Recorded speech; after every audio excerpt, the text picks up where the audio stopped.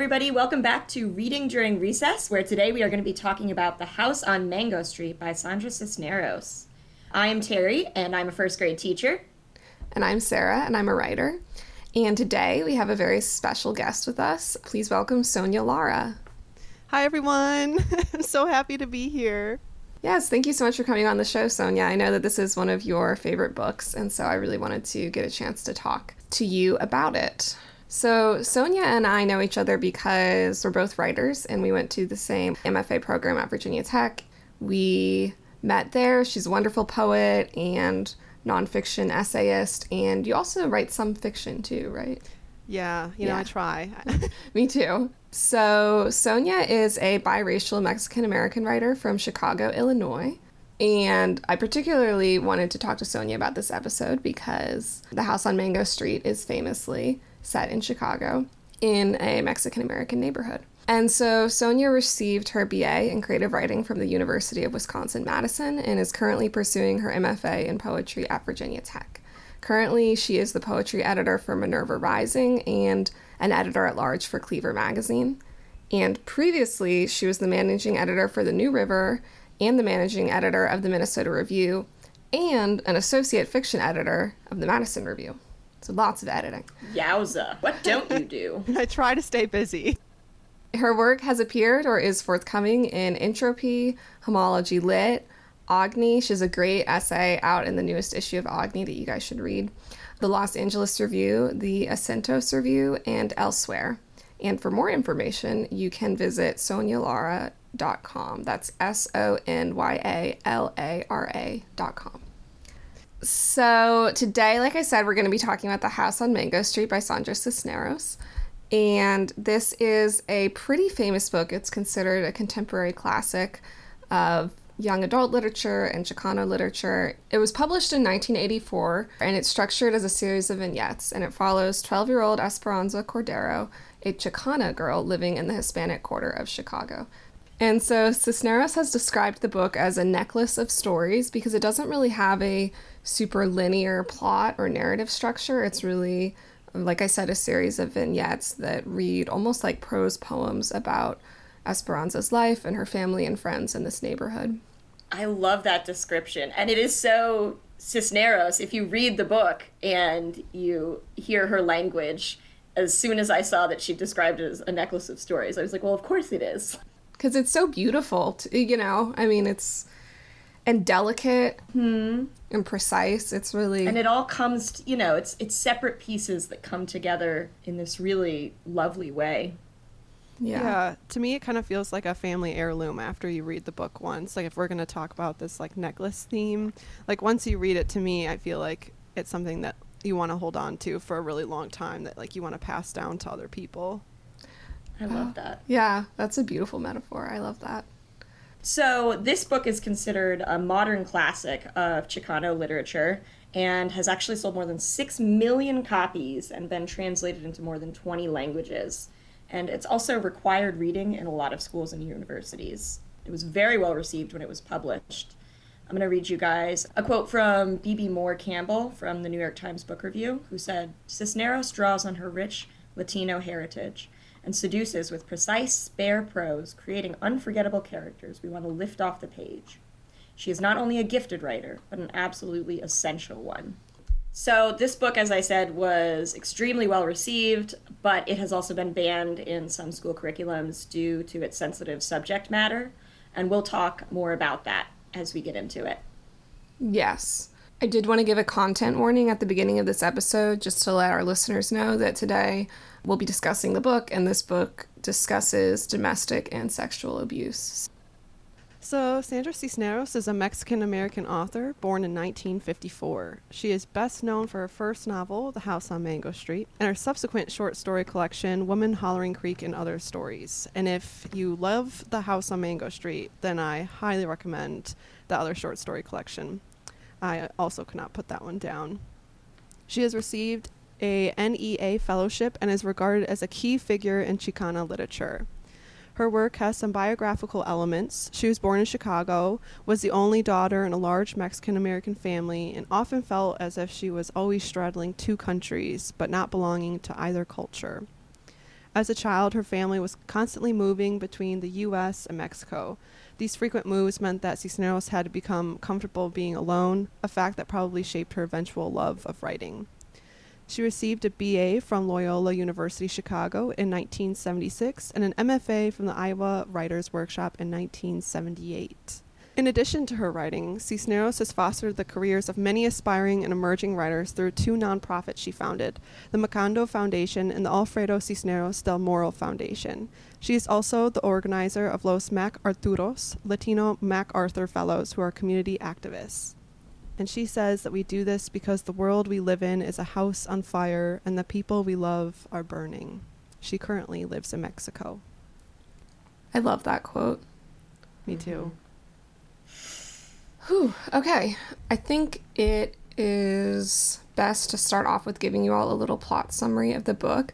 Like I said, the book doesn't really have a super traditional linear plot, but there's definitely some important plot points that it's necessary, I think, to know about in order to really appreciate a conversation about the book.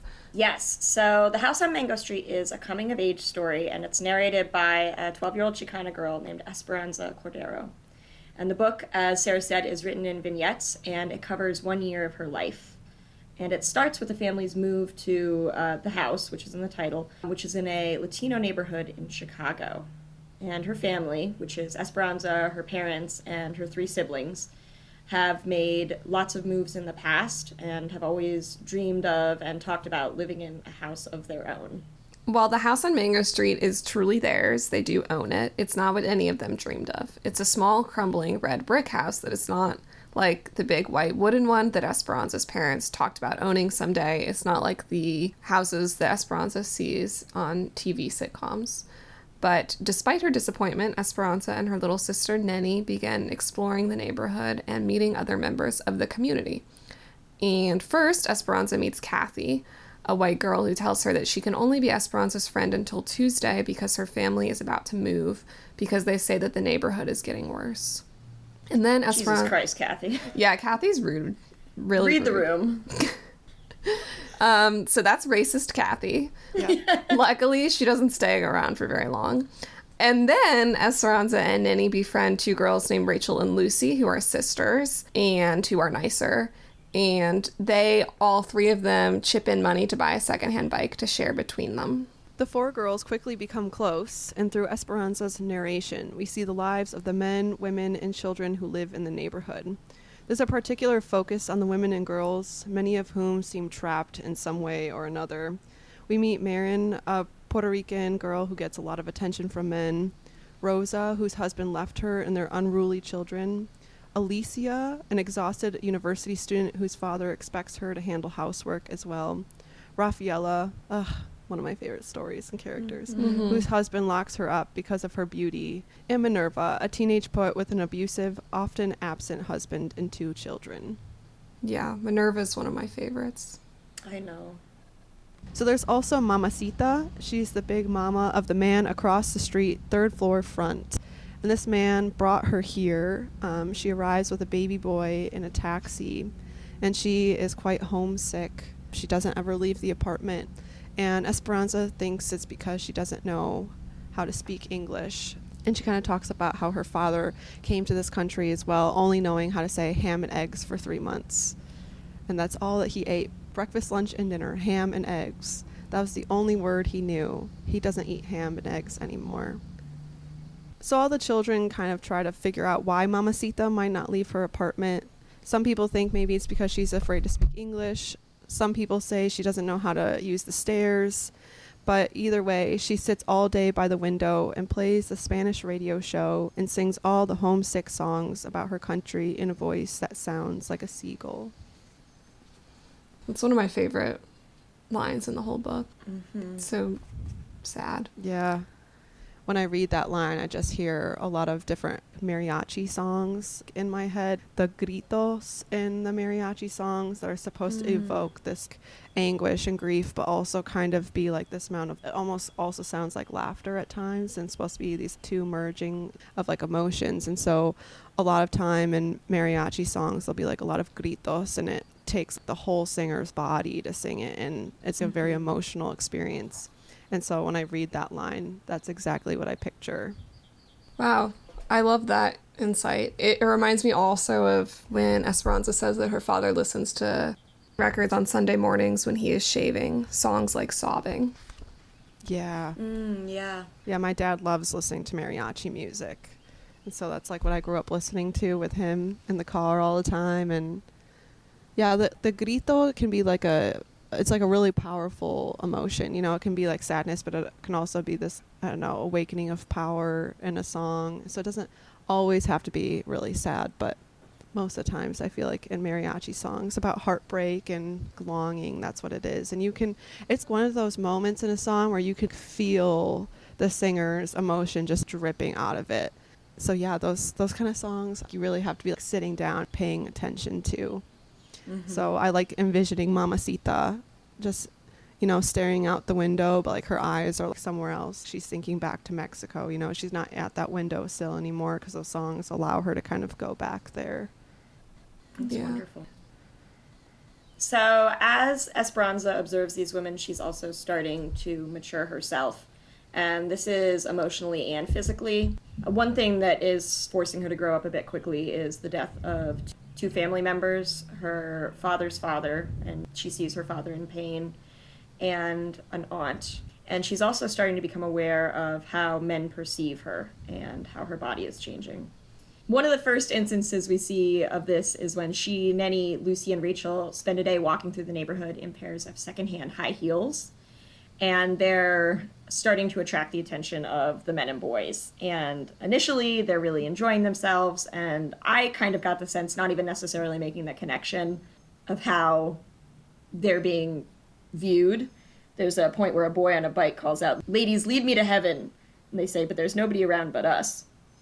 And they're asking people if they like the shoes. So the girls are initially enjoying themselves, but the outing ends when a local bum, as Esperanza calls him, offers Lucy $1 for a kiss. And that's one of the first sort of inklings of real discomfort around perception and sexuality that I see in the novel. In another vignette a little bit after that, the girls discuss how their bodies are changing, how they're starting to get hips, and not long after that, Esperanza is assaulted at her new job when an older man forcibly kisses her. At school, Esperanza befriends a beautiful girl named Sally, who's often the subject of rumors. Sally's father, a deeply religious man, blames Sally for the way men look at her and regularly beats her. Esperanza continues to contemplate the nature of sexuality and gender roles, and at one point decides, quote, not to grow up tame like the others who lay their necks on the threshold waiting for the ball and chain, end quote. I love that. Instead, she dreams of escaping Mango Street to live in a house of her own with her books and writing. Esperanza's friendship with Sally sours when Sally leaves her alone at a carnival, and Esperanza is ultimately raped. Sally later marries as a young teen and spends her days sitting inside the house, afraid to go outside without her husband's permission. At the end of the novel, Esperanza meets the three sisters, Lucy and Rachel's aunts, at a wake. They read her poem and predict that she will someday leave Mango Street, but remind Esperanza that her experiences here have shaped who she is. They tell her that she must remember to come back, for the ones who cannot leave as easily as you. In the final vignette, Esperanza reflects on writing about her experience on Mango Street. While she still intends to leave, she resolves to come back for the ones I left behind, for the ones who cannot get out. Whew. Man. I'm just thinking about when we did The Giver, and I really wish that Lois Lowry would, read this and just think about different ways that you can show and not tell.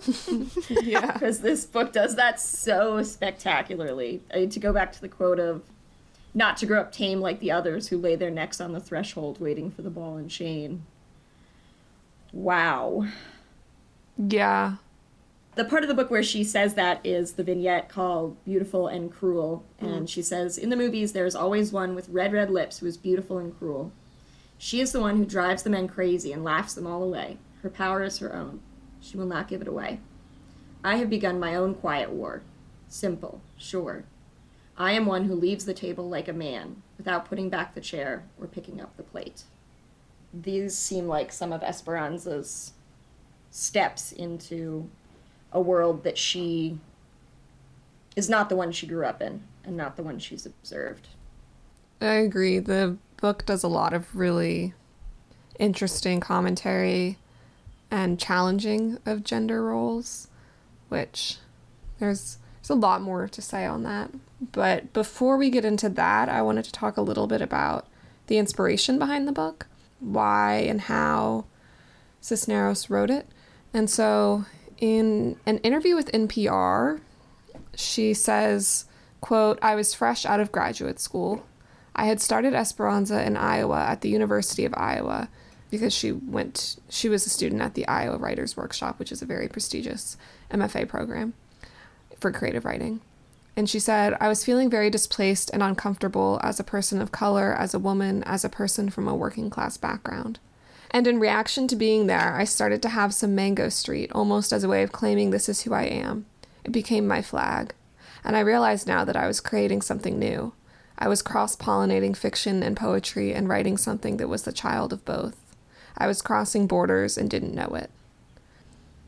I didn't realize that this was a piece that was begun at a creative writing MFA program, but that makes a lot of sense to me because of how experimental it is in terms of like, it is prose, but it reads a lot like poetry. And absolutely.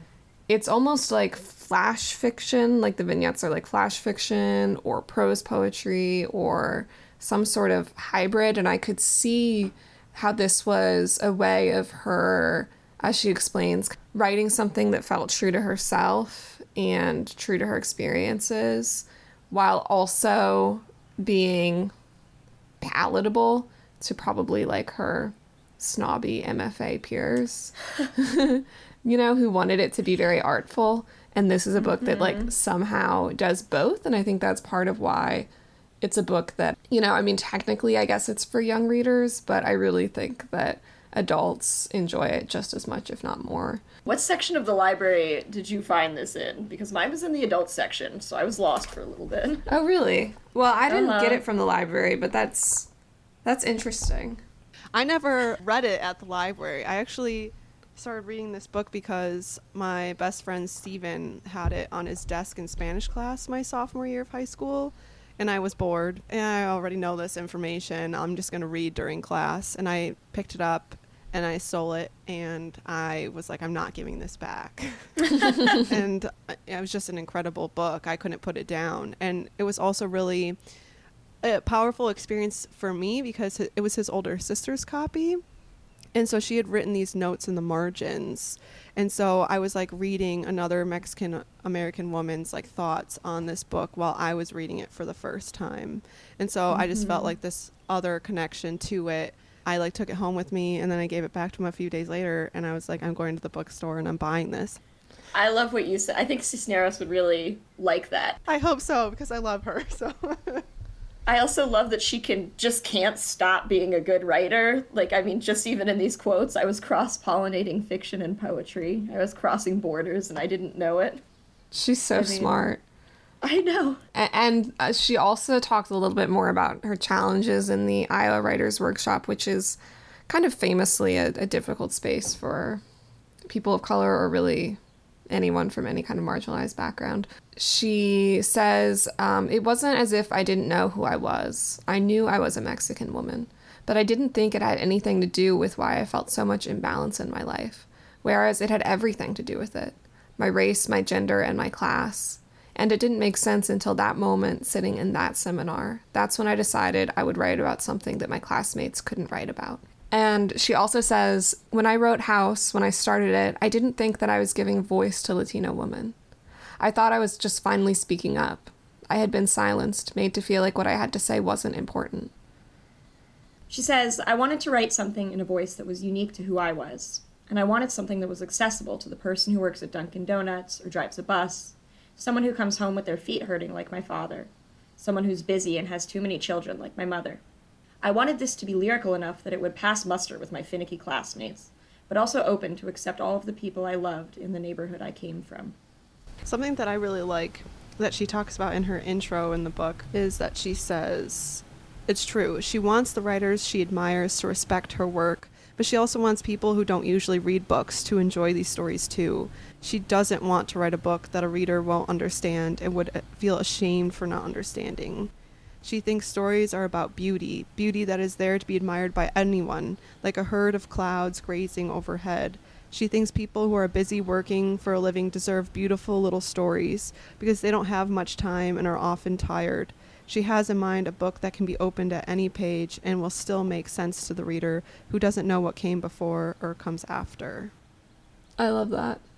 It reminds me of this Audre Lorde quote where she says, "Of all the art forms, poetry is the most economical. It is the one which is the most secret, which requires the least physical labor, the least material, and the one which can be done between shifts, in the hospital pantry, on the subway, and on scraps of surplus paper. As we reclaim our literature, poetry has been the major voice of poor, working class, and colored women." And so, and this novel isn't exactly poetry, but it's not exactly not poetry either. And I think the conciseness of it, it really can be read in one sitting. And the ways in which you can just read a few of the vignettes and I think get something really wonderful from it, even if you don't have time to read the whole book. She also has said that the idea of writing a bestseller was, quote, "not on my mind when I wrote The House on Mango Street. I wrote it to stop the swelling in my heart from stories that I was hearing and witnessing." And you can really, there is an urgency in the book and a pain in the book that really comes through. Builds throughout it. Was there anything else from the introduction you wanted to mention, Sonya? Yeah, at one point in the introduction, she has a line that says, her father calls every week to say, "Mija, when are you coming home?" And that was something that really resonated with me because that's something that my dad will often ask me. In the introduction, she also kind of talks about how women aren't supposed to leave the home until they're married. And so in this introduction, when she's talking about how her dad is kind of giving her a hard time for wanting to live on her own and pursue being a writer and not a weather girl on TV, it really just took me back to my dad's expectations. And since he immigrated to this country, he wanted me to be a doctor. And I'm terrible at math and science, so we ruled that one out real fast. But it was just a quote. For me, when I first read this book, I could barely get through the introduction because so much of it really resonated with me. And so even just from the introduction, I felt this deep connection with her before I even got to Esperanza. And I was just kind of like, I understand that questioning and kind of having to fight for what you want to do in your own life and breaking the rules that you weren't ever a fan of or didn't want established in your own life. There's also another line in the introduction, and she says her mother nudges her daughter and says, "Good lucky you studied." And it just brought a small smile to my face because I was like, that's not, quote, perfect English, and it's in this book, and that's so exciting to me because that's how we speak at my house too. And like, you can put this in a book. It made me really happy to see it. And so that was like another way I got really excited about this book. I was like, okay, it felt very much like home, and it was like for me, and I was like, there's going to be a lot that I can resonate with this book and a lot that I think other people can too. And so it was another way that I felt it was pretty warm and welcoming to anyone to read, kind of like what she said earlier. So that's great. So we're going to be moving into our next segment, Let's Talk Gender. Subtitle, You Can't Spell Menace Without Men. Jokes aside, this book deals with some pretty heavy issues related to gender and sexuality. Pretty much any time Esperanza ventures out and experiences something new in the world, she is subjected in some way to overt or covert violence by men, or at least the male gaze. So it happens a little bit subtly. Like halfway through the book, she goes to the baptism party, and she dances with her uncle, and then she has a really good time. She's having fun, but she notices that her older cousin, who she describes kind of as like a man boy, I guess he's a teenager, is watching her. She says, "All I hear is the clapping when the music stops. My uncle and me bow, and he walks me back in my thick shoes to my mother, who is proud to be my mother. All night the boy who is a man watches me dance. He watched me dance.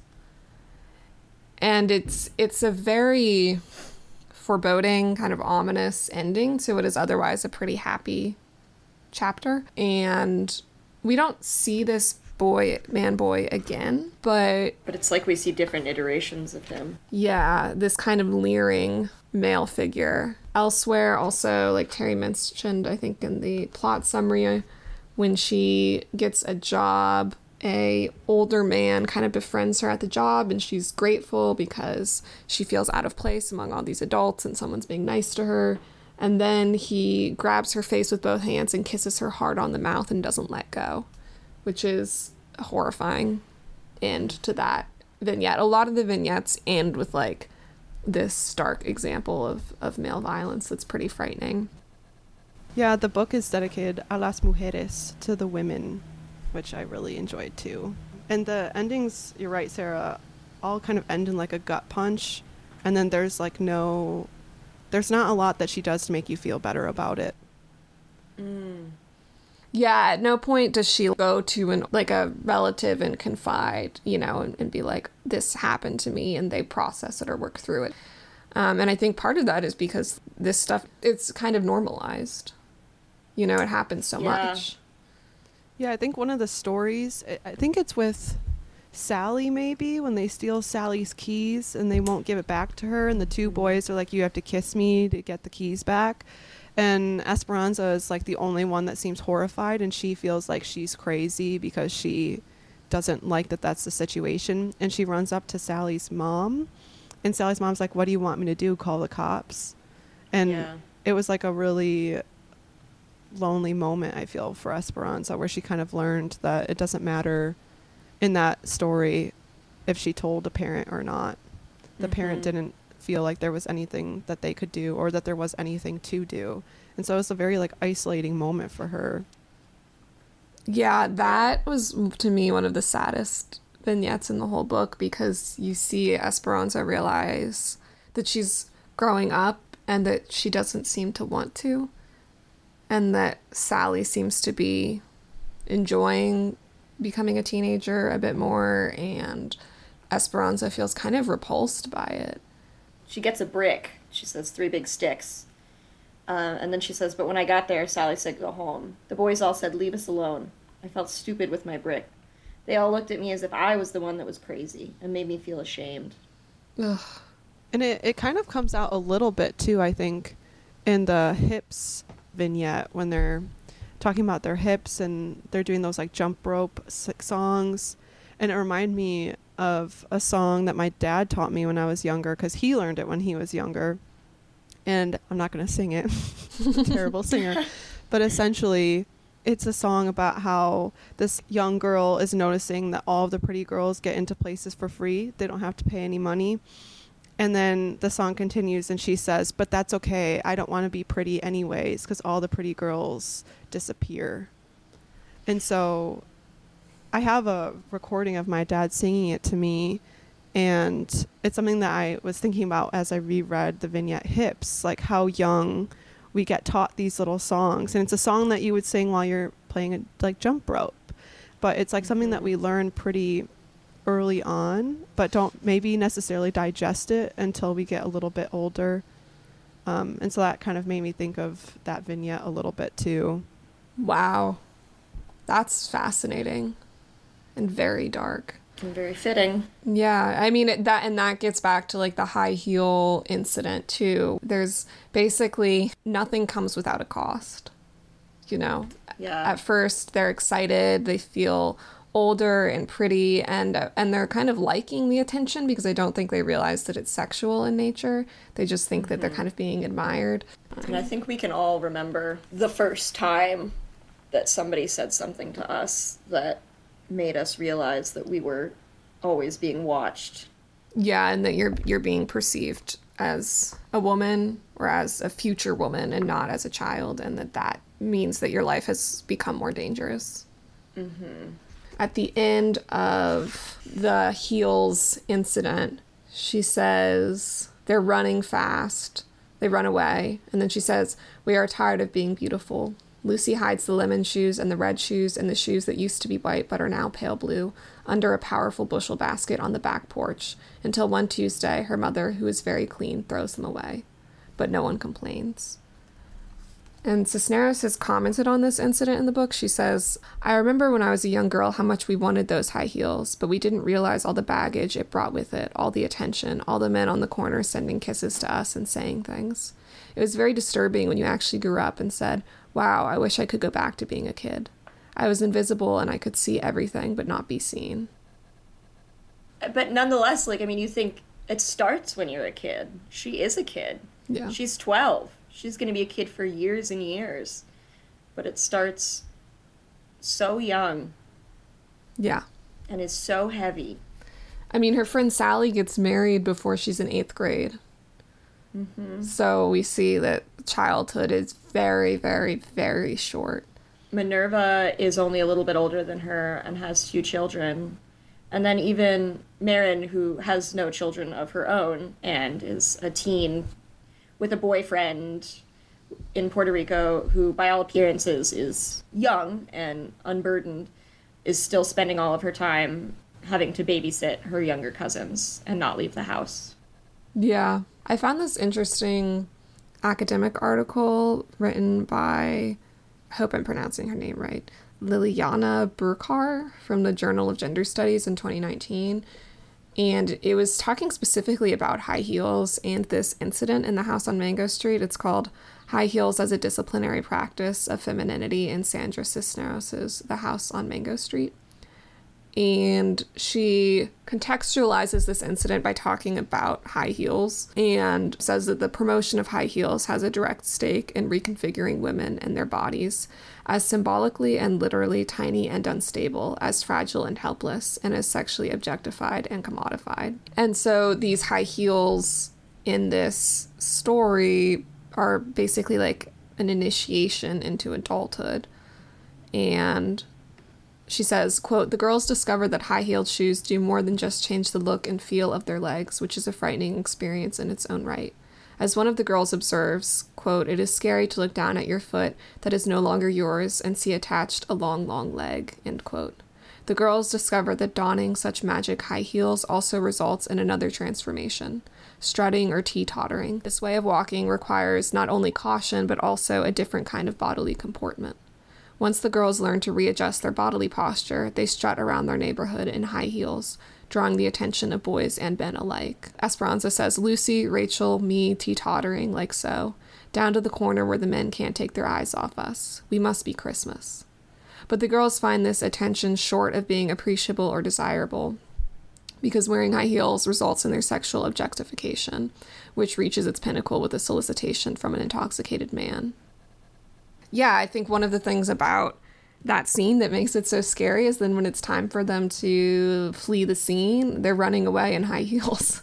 Yeah, exactly. Which are very hard to run in. I mean, because it's a small scene, you know, it's one vignette among many, but I think it's one of the most memorable. I think we can see Esperanza's desire to leave Mango Street as not just a desire to escape poverty, but also as a desire, perhaps primarily, to escape strict gender roles. This is a place where women are constrained by men in various ways. Many of them still are able to make beautiful things in their lives, have families, and write. And, you know, one woman goes to university. I don't want to suggest that they're all, like, trapped in the attic of their husbands' homes, but they are really constrained in a way that Esperanza does not want to be. And the second to last vignette in the book is called A House of My Own.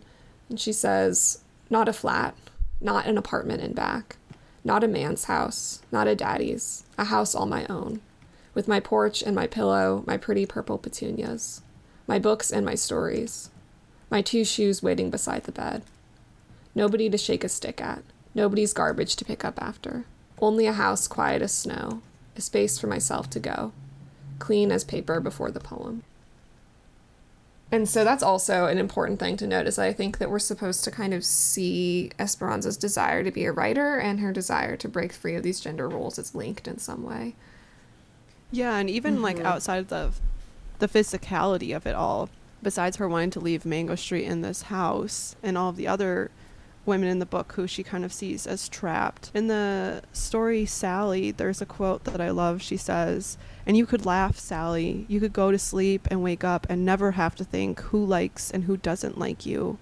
You could close your eyes and you wouldn't have to worry what people said because you never belonged here anyway, and nobody could make you sad, and nobody would think you're strange because you like to dream and dream. All you wanted, Sally, was to love and to love and to love and to love, and no one could call that crazy." And so we kind of also see that she not only wants to have her own space, but she kind of wants the space in her mind back too, if that makes sense. She really doesn't want to have to think about what other people want for her or their opinions about her. Like, she wants her mental space back too. And so we see her like wanting autonomy in so many different ways. And so I really love that quote about Sally. Wow, me too. It's interesting to think about the ways in which there are like traps and constraints that are physical, like the houses in the neighborhood, but also mental. Sandra Cisneros has not been married, and I found a quote of her talking about it that I really liked. She said, "I've never seen a marriage that is as happy as my living alone. My writing is my child, and I don't want anything to come between us." It reminded me of that. I think it was Whoopi Goldberg who... I saw a headline that was like Whoopi Goldberg on marriage, and then it was a quote, "I don't want somebody in my house." I love that so much. Oh, man. Yeah, right? That's it exactly. Cisneros talked about how she moved. One of the reasons... So she lived for a long time in San Antonio before she moved to Mexico. And one of the reasons she moved from Illinois to San Antonio was because she needed space from her family for her writing, because she said, like, basically she couldn't get any work done around them. You know, in her life, too, the house becomes a space for creativity that's necessary for her. One of the things that I really, really loved about this book is that it has all these instances of the male gaze, you know, of being perceived and watched and leered at. But in Esperanza's writing, there's so much of the female gaze and how she views the women and girls in her life. And it gives them, I don't want to say like a voice, but even just attention. But to be seen in a way that I think is loving versus being, or at the very least respectful, versus being seen in a way that is objectifying. Yeah, that's a wonderful point. While I was reading it, I was thinking about how for Esperanza, writing is like a form of empathy.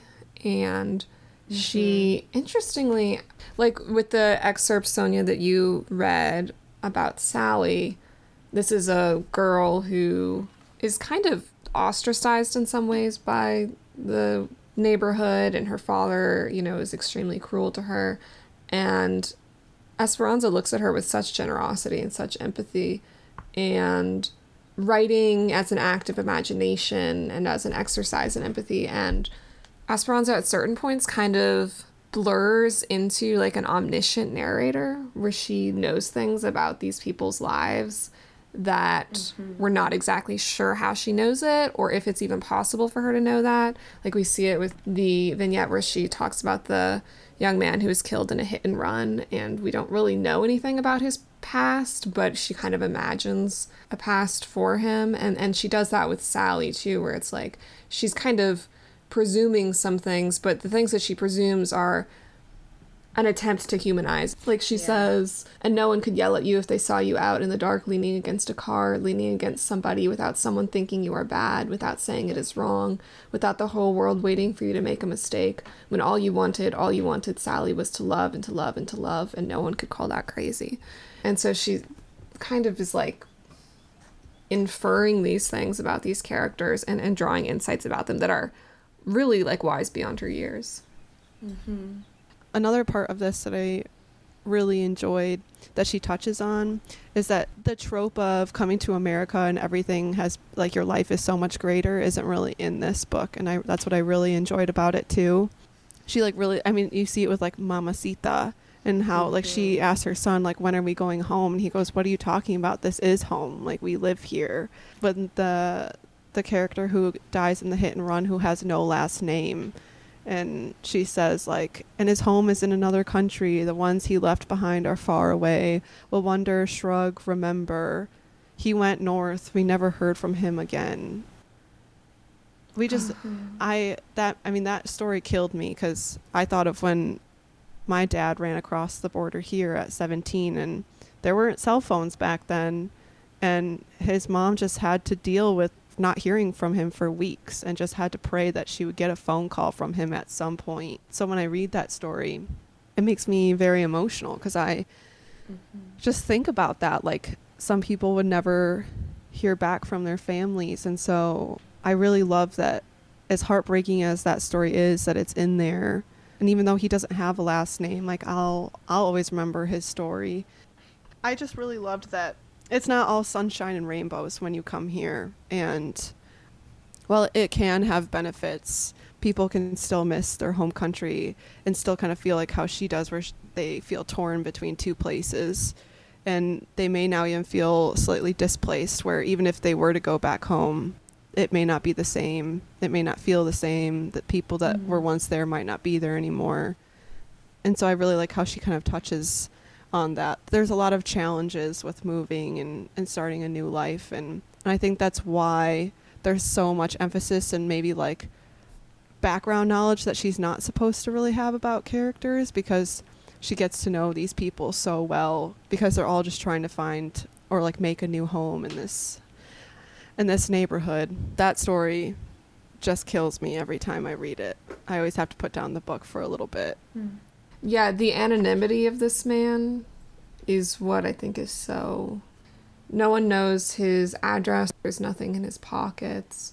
And Marin, the girl from the neighborhood where Esperanza lives, met Geraldo at a dance, and then he was killed in a hit and run. And so he's hit, and I guess he's not dead yet. And so they take him to the hospital, and she says, that Marin stayed there for hours and hours, which was probably not necessary. He was a stranger to her, but for some reason she felt compelled to stay. It says only Marin can't explain why it mattered.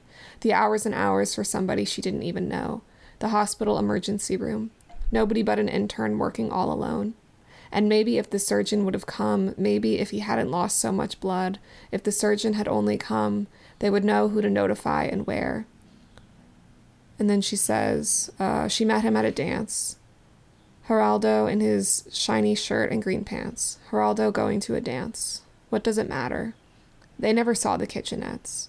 They never knew about the 2-room flats and sleeping rooms he rented. The weekly money orders sent home. The currency exchange. How could they?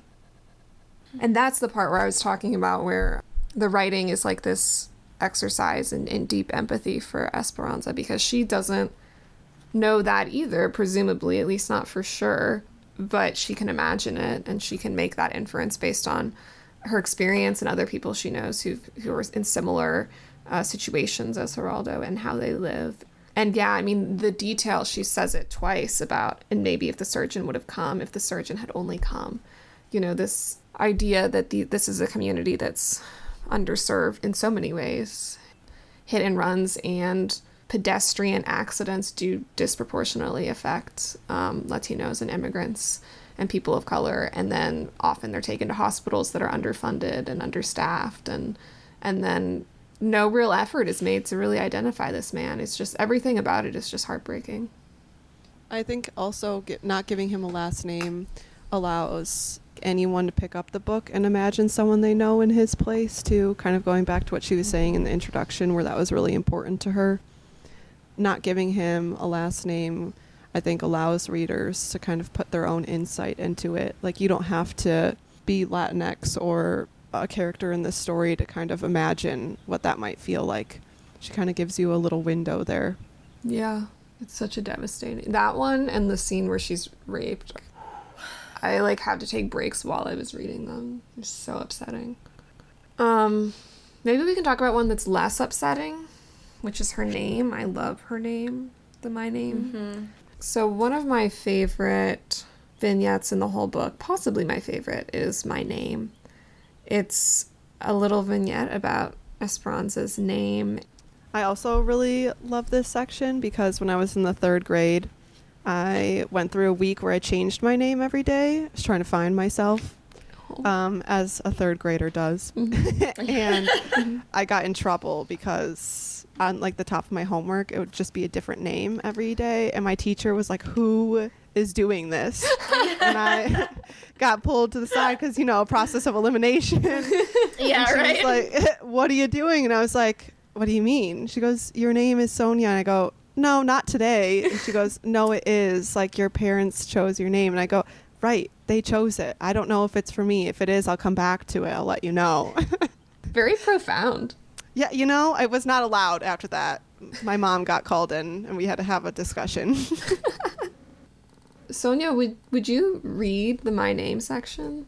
Do you want me to read the whole thing, Sarah? Yeah. Okay. Do you mind? No problem. My name. In English, my name means hope. In Spanish, it means too many letters. It means sadness. It means waiting. It's like the number 9, a muddy color. It is the Mexican records my father plays on Sunday mornings when he is shaving. Songs like sobbing. It was my great-grandmother's name, and now it is mine. She was a horsewoman, too, born like me in the Chinese year of the horse, which is supposed to be bad luck if you're born female. But I think this is a Chinese lie, because the Chinese, like the Mexicans, don't like their women strong. My great-grandmother. I would have liked to have known her, a wild horse of a woman, so wild she wouldn't marry, until my great-grandfather threw a sack over her head and carried her off, just like that, as if she were a fancy chandelier. That's the way he did it.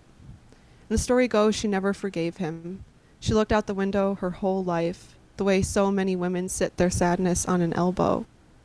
I wonder if she made the best with what she got, or was she sorry because she couldn't be all the things she wanted to be. Esperanza. I have inherited her name, but I don't want to inherit her place by the window. At school, they say my name funny, as if the syllables are made out of tin and hurt the roof of your mouth. But in Spanish, my name is made out of a softer something, like silver, not quite as thick as my sister's name, Magdalena, which is uglier than mine. Magdalena, who at least can come home and become Nenny. But I am always Esperanza. I would like to baptize myself under a new name, a name more like the real me, the one nobody sees. Esperanza as Lisandra or Maritzia or Zizi the X. Yes, something like Zizi the X will do. I love that one too.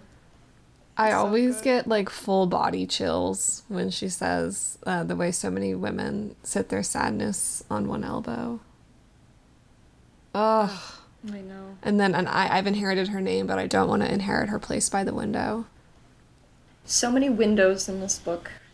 Yeah. Watching and looking out. Yeah, it's interesting, Terry, to think about this in relation to our Harriet the Spy episode, because it's a book that's like very much about observing a community and a neighborhood.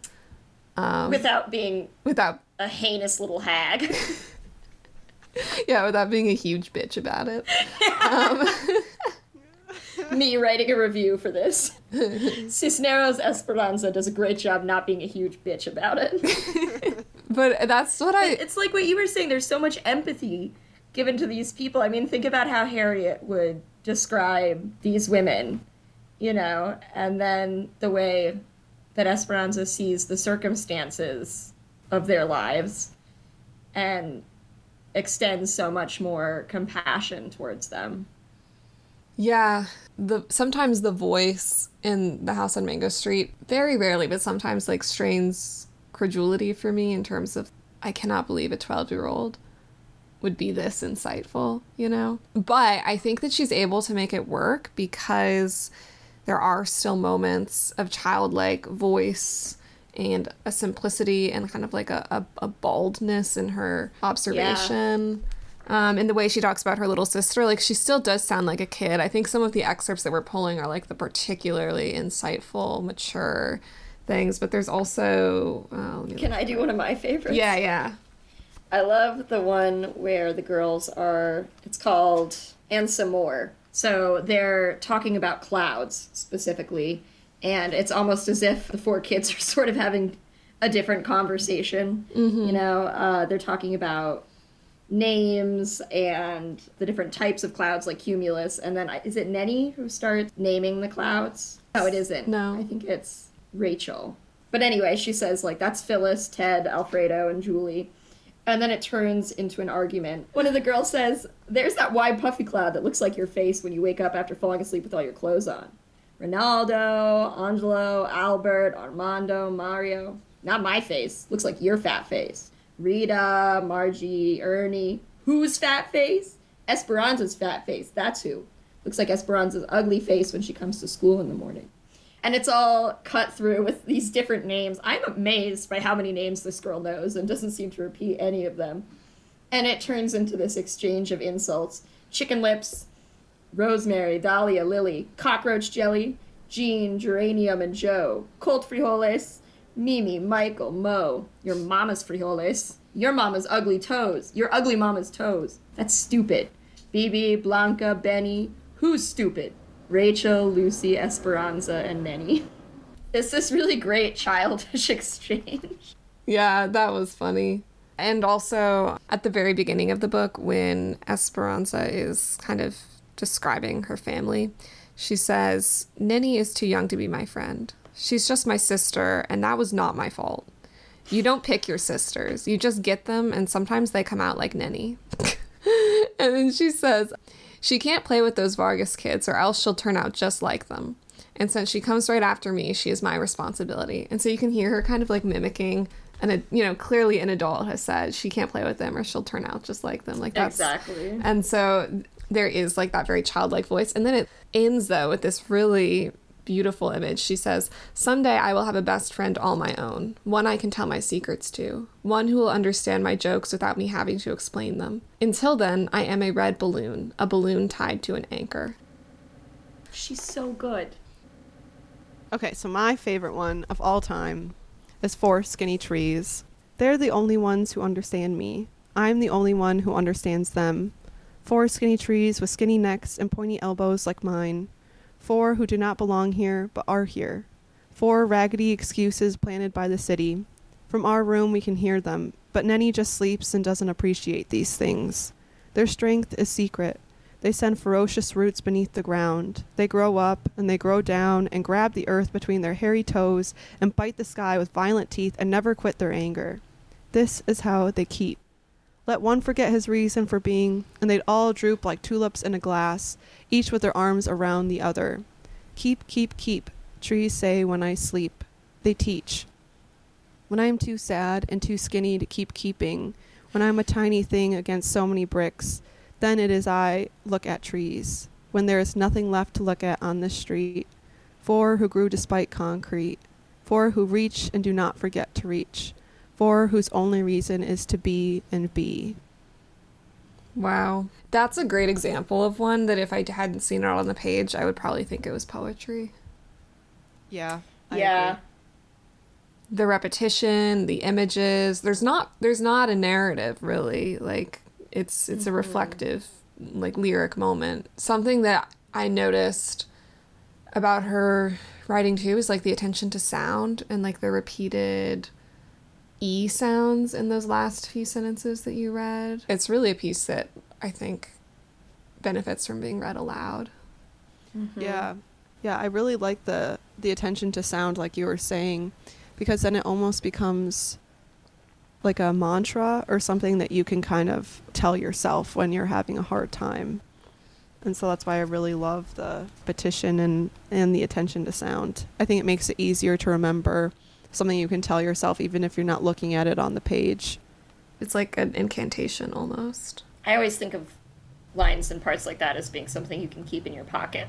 Remember it afterwards. Yeah. And this book is full of those. You know, like I read this book for the first time many years ago, but I still, when I was reading it, I would read lines and be like, oh yeah, I've had that line memorized for 10 years, you know? Oh my God, they just stick with you. And I think you can really see her training as a poet. I mean, in that way, it's like a poetry collection, right? Yeah. You can just read one of the poems and get something from it. You don't have to read the whole book. You should, but you don't have to. Yeah, like this is a excerpt where there's a lot of rhyme. It's called What Sally Said. He never hits me hard. She said her mama rubs lard on all the places where it hurts. Then at school she'd say she fell. That's where all the blue places come from. That's why her skin is always scarred.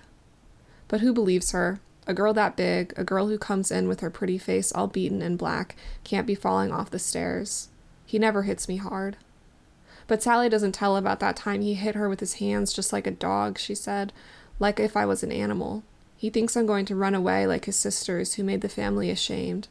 Just because I'm a daughter, and then she doesn't say. And it goes on, but I mean, the rhymes are like pretty obvious in the beginning. We get hard, lard, scarred, hard, and then later we get away, ashamed, say. And it's not so obvious, you know, it doesn't sound like sing-songy, but it for sure intentional. Yeah, I agree. I also really love the quote from Papa Who Wakes Up Tired in the Dark. Yeah. My papa, his thick hands and thick shoes, who wakes up tired in the dark, who combs his hair with water, drinks his coffee, and is gone before we wake, today is sitting on my bed. And I think if my own papa died, what would I do?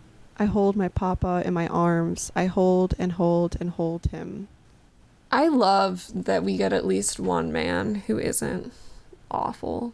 I know. Like, thank God her father is kind. He's like an oasis. Yeah. And we don't get much of him, you know, he's not the focus of the book at all. But yeah, that one vignette where, you know, he learns that his father has died and his father is in Mexico. And so Esperanza's trying to be there for him in his grief, but doesn't really know how to do it. And so she imagines what it might be like to lose her father, and then doing that is very upsetting to her. Mm-hmm. I love the description of my father who gets up in the dark. Me too. Especially because my dad does. As a garbage man, he's up at like 2:15 in the morning. So I'm always, every time I read this book, I'm always so sad I never read it earlier. Not that like my life would have changed, sounds so dramatic, but I think I like really would have, I don't know, I just think about what would have happened if I had read it when I was earlier, how many more connections I would have made with it all. But every time I read that section, I go, my dad does too. He has like thick hands and he puts on his work boots and he gets up and drinks coffee and then he goes to work and it's still dark outside. It's interesting to me that that's the excerpt that we get about the father. It's like a very vulnerable moment because in the introduction, she kind of talks about her father and how they didn't always see eye to eye because of the gender roles. And there's a quote that she says, "On the weekends, if I can sidestep guilt and avoid my father's demands to come home for Sunday dinner, I'm free to stay home and write. I feel like a bad daughter ignoring my father, but I feel worse when I don't write. Either way, I never feel completely happy." Yeah, it's interesting that she chooses not to make that kind of strife or strained relationship a focus in the novel. The book really is focused on the women. Speaking of women, one of my other favorite parts of the book is when she introduces us to Marin. So Marin is the teenager whose boyfriend is in Puerto Rico. And it says, "And since Marin's skirts are shorter, and since her eyes are pretty, and since Marin is already older than us in many ways, the boys who do pass by say stupid things like, 'I'm in love with those 2 green apples you call eyes. Give them to me, why don't you?' And Marin just looks at them without even blinking and is not afraid. Marin, under the streetlight, dancing by herself, is singing the same song somewhere. I know. Is waiting for a car to stop, a star to fall, someone to change her life." That's like so much of this book. It's just like, you just read it and you sigh. Yeah. Because you just have to sit with these lines. And then, like you said, you can take them with you afterwards. So many of these women are either trapped or waiting. And Esperanza is waiting, Marin is waiting. And that's really where the novel gets any hope or joy from at all, is the possibility that something is going to change. And the notion that it could be one of these women who changes. When she talks to Alicia and she says, "This isn't my house," I say, and shake my head as if shaking could undo the year I've lived here. I don't belong. I don't ever want to come from here. You have a home, Alicia. And one day you'll go there, to a town you remember. But me, I never had a house, not even a photograph. Only one I dream of. No, Alicia says, like it or not, you are Mango Street, and one day you'll come back too. Not me. Not until somebody makes it better. Who's going to do it? The mayor? And the thought of the mayor coming to Mango Street makes me laugh out loud. Who's going to do it? Not the mayor. And then later, you know, she comes to the realization that it was with the three aunts where they tell her, like, you'll have to come back. And she says, what I remember most is Mango Street, sad red house, the house I belong, but do not belong to. I put it down on paper, and then the ghost does not ache so much. I write it down, and Mango says goodbye sometimes. She does not hold me with both arms. She sets me free. One day I will pack my bags of books and paper. One day I will say goodbye to Mango. I am too strong for her to keep me here forever. One day I will go away. Friends and neighbors will say, what happened to that Esperanza? Where did she go with all those books and paper? Why did she march so far away? They will not know I have gone away to come back. For the ones I left behind. For the ones who cannot out. And I love that moment because it sounds so much like Sandra Cisneros' description of writing The House on Mango Street. She says, I wrote The House on Mango Street to stop the swelling in my heart from the stories that I was hearing and witnessing. And in the book, she said, Esperanza says, I put it down on paper and then the ghost does not ache so much. There's like this compulsiveness to tell these stories. The writing is like a form of liberation and as a form of identity and also I feel like of freeing Esperanza and probably Sandra Cisneros as well of some shame, you know, this idea that instead of hiding where you're from or lying about where you're from or saying that's not my house, you can claim it. And that gives you something powerful and something unique. Like she says, she wrote a story that none of her classmates could write. It's like putting something down after you've been carrying it for a long time. Right. So, time for our next segment. And now, a word from us kids, where we share some online reviews that have been posted by kids of the book that we're reading. So, unfortunately, there were not very many reviews for The House on Mango Street on Dogo Books, which is the website that we usually use. So it has an average rating of 4 out of 5 stars on Dogo, which is, I'm sorry, but that's just incorrect. This is a 5 out of 5-star book, so. Like, didn't The Giver have, like, 4.5 or something? Yeah, The Giver That's was fucking criminal. Yeah, The Giver was higher rated. That really grinds my gears. The good news is that the reviews were mostly positive. Some kids commented on like having trouble accessing the text or feeling confused by its lack of plot, which I can understand. It is kind of experimental and unconventional, especially if you're a child. But Kyra_Marie loved the book. She said, "This is a wonderful book that contains a bunch of short stories. Each chapter is in a different point of view from different characters, and I read it in about 2 days in Spanish."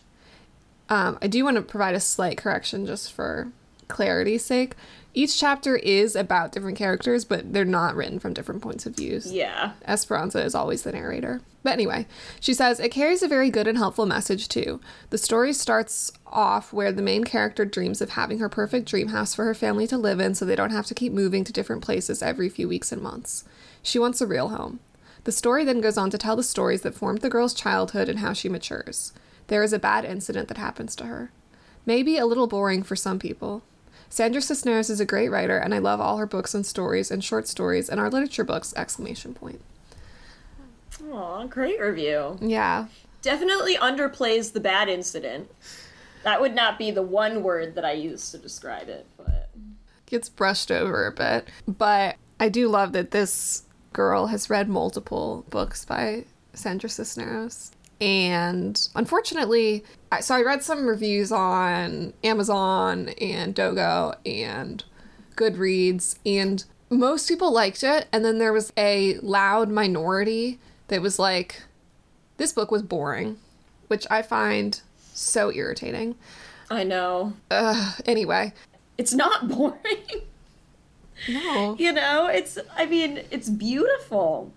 And like you said, I think it can be a little bit harder maybe for kids to connect to the vignettes, but I mean, it's a very accessible book, I feel. Like you said, I mean, you could read this in a sitting. Yeah. I think too also like the fact that the vignettes are so short makes it really accessible, because it's like, even if you don't like one of them or you're bored, it's over. Exactly. In like Power 30 through, seconds. babes. Yeah. Yeah, I really wish I would have read this when I was younger, because I wanted to write a novel when I was young, and I did. It's terrible, but I thought that was like the only way you could write, was to write a novel. Yeah. Like, I hadn't even really stepped into poetry. I had no idea what the heck like C and F was. I was like, creative nonfiction, what's that? I don't know.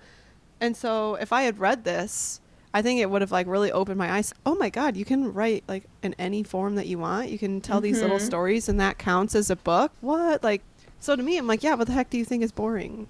Like, show me a book you think is good. I want to fight you. If it's The Giver, I swear to God I'll lose it. Meet me outside. So I also found this interesting academic article written by Maria Karafoulis called Crossing the Borders of Genre, Revisions of the Bildungsroman in Sandra Cisneros' The House on Mango Street and Jamaica Kincaid's Annie John. And it was published in 1998 in the Journal of Midwest Modern Language Association. And the reason why I wanted to bring it up is because it comments on the really interesting ways in which Sandra Cisneros twists the coming-of-age Bildungsroman genre. So the article defines Bildungsroman as a novel that relates to the development of a male protagonist who matures through a process of acculturation and ultimately attains harmony with his surrounding society. And the author of this article notes that, quote, by appropriating and modifying this traditional genre, Cisneros comments on dominant Euro-American society by revising or even rejecting some of its values and certain aspects of its literary traditions. Thus, in a sense, Cisneros colonizes this literary form and reverses traditional lines of power by controlling representation instead of passively being represented by the dominant culture. The article later goes on to say, 3 of the primary revisions Cisneros makes are her emphasis on the communal instead of the individual, her emphasis on fragmented and circular narrative patterns instead of linear movement, and her critique of American materialism and manipulation of the stereotypical American dream to include those usually excluded, the poor and or non-white. I think that's really interesting because, I mean, the first time you read this book, it might be a little confusing because there are so many characters, and not all of them are super important or play. Like, it's not like in a traditional novel where if you're introduced to someone, you're like, this person's coming back later and they're going to do something. What we get really is like a portrait of a community rather than like a story of one girl's experience, which I think is really beautiful. And I also like how this mentions the manipulation of the stereotypical American dream, because it gets back to what you were saying earlier, Sonya, about how it's not a story about how coming to America saves these people's lives or makes their lives even better. Their lives are difficult in different ways. There's not really, I mean, I don't think you could call anything about this the American dream except for maybe the dream that Esperanza has at the end of the novel of writing, having a house of her own and writing in it. Anyway, Terry, you want to read the next quote? Sure. The author also says, instead of striking out by herself, leaving the provinces for the city, as protagonists in traditional Bildungsroman do, Esperanza learns of herself and her culture in great part through her connection with other people. In many ways, the Chicano community in her Chicago barrio serves as an extended family, and Esperanza learns about herself and her complex position as a working-class Chicana in the urban United States through the stories of her neighbors.